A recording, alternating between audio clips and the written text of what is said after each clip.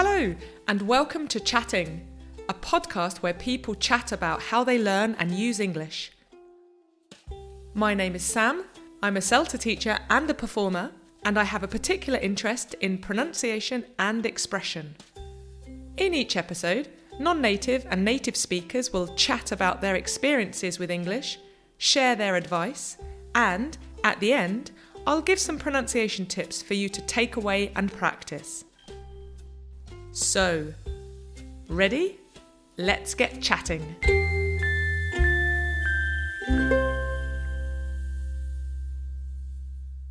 This episode, I'm chatting with Nina.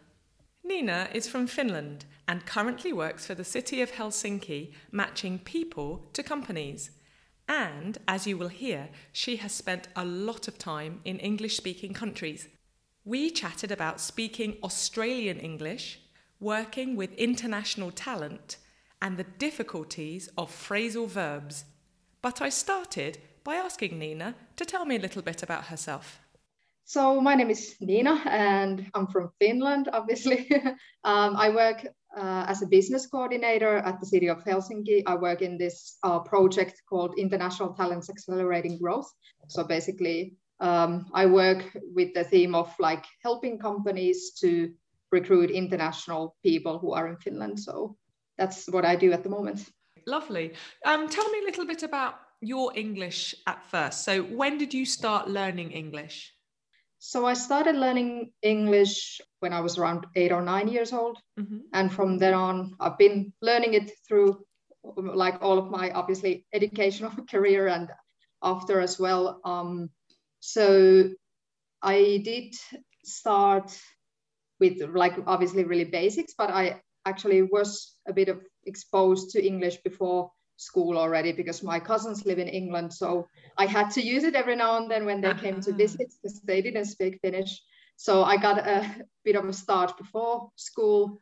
And then obviously throughout the school, actually English was my favorite subject. So I always loved to learn it and I was always top of the class. And great. I guess it was kind of easy for me. So that's, I guess, why I liked it.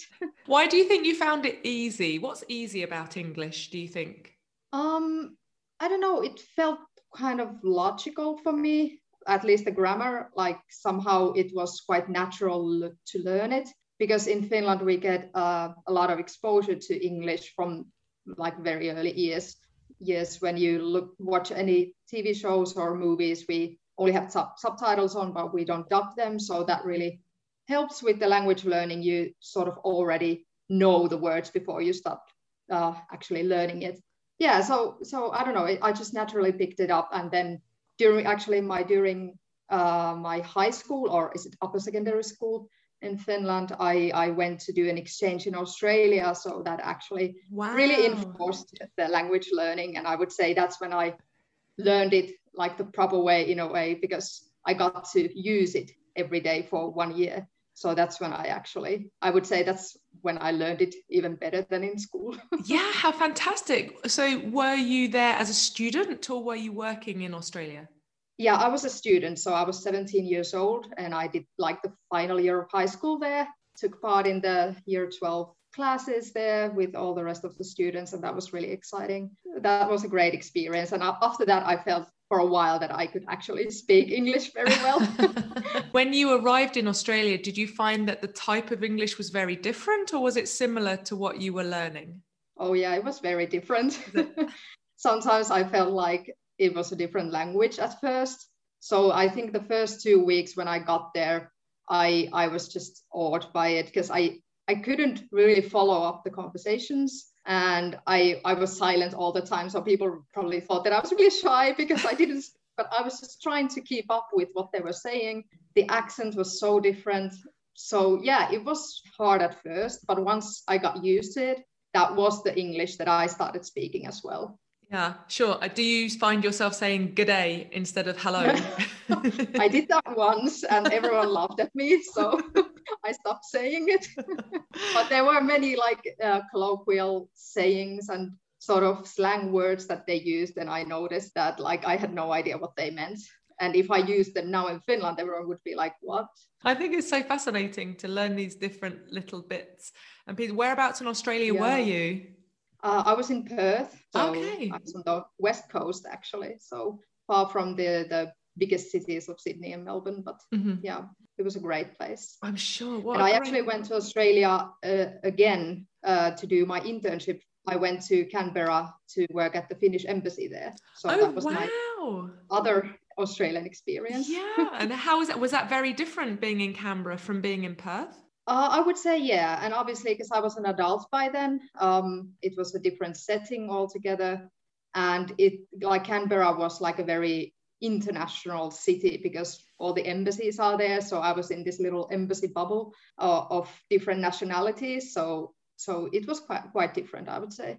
Tell me a little bit more about your work at the City of Helsinki. So I work as a business coordinator. So that means that I work a lot with companies. I basically contact companies within the Helsinki region and sort of map out their recruitment needs, and especially concerning like international talents that are in Finland or still abroad, like if they are willing and open to recruit international talents. Do you find then that companies in Finland are looking for more international people, so they're more open to speaking English now? Definitely a lot has changed for like in the past 5 years even, I would say. So yes, more and more companies are open to English-speaking candidates and English-speaking employees. And obviously all the multinational international companies, like the big companies, are already like English-speaking in the core. But then smaller companies and especially startups are sort of taking that way now. So they are realizing that they need international talents, especially on the IT sector and like tech fields. It's interesting because obviously you have then contact with people from different places around the world, all speaking English. Do you notice if there are big differences in the type of English people speak? Definitely, yeah, there is. And I do talk a lot with like job seekers that are from different countries and have come to Finland, and then they apply for jobs here in English. So I do talk with them every now and then, mostly in writing, but sometimes also like in meetings and so on. So definitely a lot of differences. And in my previous work, I did a lot more of this type of thing. So I talked with international students who are planning to apply to Finland to study. Yeah. It's sort of once you get accustomed to hearing it and speaking with the people from that country, then it gets easier. Absolutely. Tell me, what about your own English then? What would you improve about your own English if you had time to take English lessons? I probably would improve all aspects of it. Oh, really? No. But I would probably, most of all, I would want to improve my vocabulary. Okay. Because sometimes I feel like I use quite like, in a way, easy English. So I would like to get more variation in the vocabulary that I use. So learning to use like different expressions and synonyms to some words so that it would become like richer. Then like, for example, I would like to learn to use like phrasal verbs a lot more. That's one thing I was thinking before I came to talk with you, like what's the most difficult thing for me? And I feel like I struggle with phrasal verbs. They are really difficult because there are so many of them, and you sort of have to learn them by heart. It's not always logical how you put up the verb and the preposition together. Yeah, no, it's a really interesting one. Are there any particular phrasal verbs that you are happy using, or is it just sort of all of them you think, no, thank you, I won't try?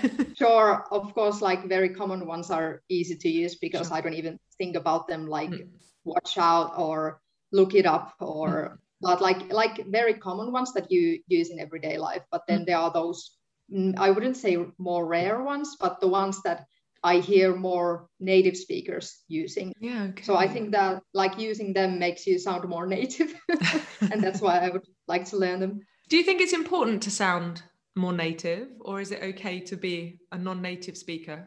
Well, I've been thinking about this, and for a long time I wanted to sound like a native speaker. Like I tried to speak like with a British accent, and obviously when I was in Australia, I was trying to speak Australian English.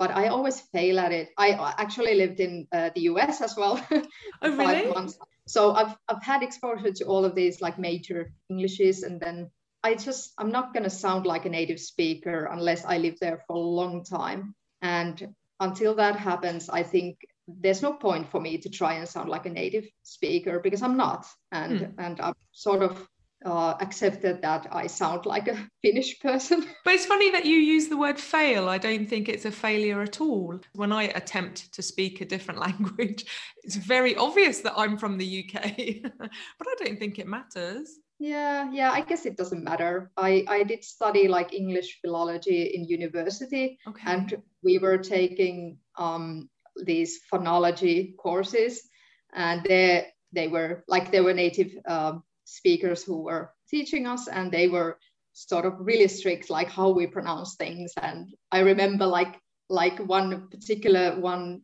that they said that they always know that it's a Finnish speaker when they say "o" sound like "o." Like you don't know, not you don't know. And I'm like, and for a while I managed to try and do the right way, but then I just gave up. That's hilarious. I don't think there's necessarily a real right way about these things, but as long as people understand what you're saying. Exactly. and I think actually there'd be areas of the UK where it would be you don't know. It would actually, you sound like you're from the north of England. So I don't think it's right. Yes. Okay, final question then, Nina. What advice would you give a learner of English to help them? I would tell them obviously to watch TV shows and movies in English. If you're struggling with no subtitles, then maybe use like English subtitles. That usually helps me, at least. For example, to follow different accents so that it's not too stressful to follow the lines. And then, at least for me, like expanding my vocabulary has been easier when I read English books. Mm-hmm. So like English literature really helps in, like, you don't have to check every word from the dictionary, but it really sort of gives you words that you never use in your everyday language. So I find that really helpful. Actually, I'm going to tack on another question with the type of work that you do. What type of advice would you give someone who's writing their CV in English? Well, this is not maybe only about English, but I would give, like, the best advice I can give is to make everything very concise, because I see a lot of CVs where you have written like many sentences about each of your work experience, but no recruiter has time to read them. So sort of make it very concise and short, and only add the things that really matter for the job that you're applying to. So that's, I think, the number one thing that many people should improve in their CVs. I think that's really great advice. Wonderful. Thank you so much, Nina. Great advice from Nina. Whether in English or in another language, be concise on your CV and focus on the job you're applying for. So, thanks to Nina, this episode's pronunciation tip is a grammar and vocabulary tip: phrasal verbs. I know English learners become a little nervous when we talk about phrasal verbs and try to avoid them. But my advice is to have a go. You only learn by trying. A phrasal verb is a structure in English with a verb plus one or more prepositions. Words like on, in, off, out, of, up, down. But each combination has either a specific meaning or many meanings. So, for example, we use the verb get and the preposition on to express when and where we enter public transport. For example, I get on the number 7 bus each morning, or I got on the train in the city centre. We can also use get and on to express that everything is okay.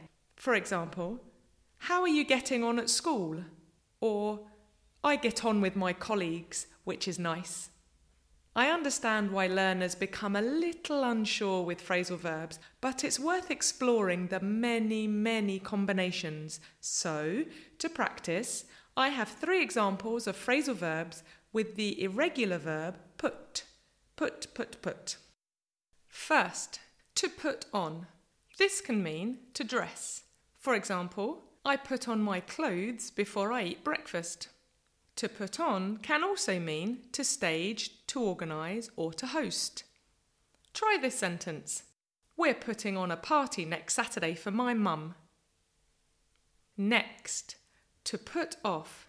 This means to delay or to postpone. Try this sentence. Can we put off today's meeting? Finally, to put out. This can mean to extinguish. For example, they put out the fire very quickly. To put out can also mean to release, to post, or to publish. Try this sentence. The company put out a statement about their new director. So, if you want to organise something, don't delay. Post your ideas for everyone to see. Or, if you want to put something on, don't put it off. Put your ideas out there for everyone to see. Over to you to practice. So, there we are. The transcript of this episode is available to read on the podcast's webpage, so take a look. Join me next time for more pronunciation and grammar tips, more advice, and most importantly, more chatting.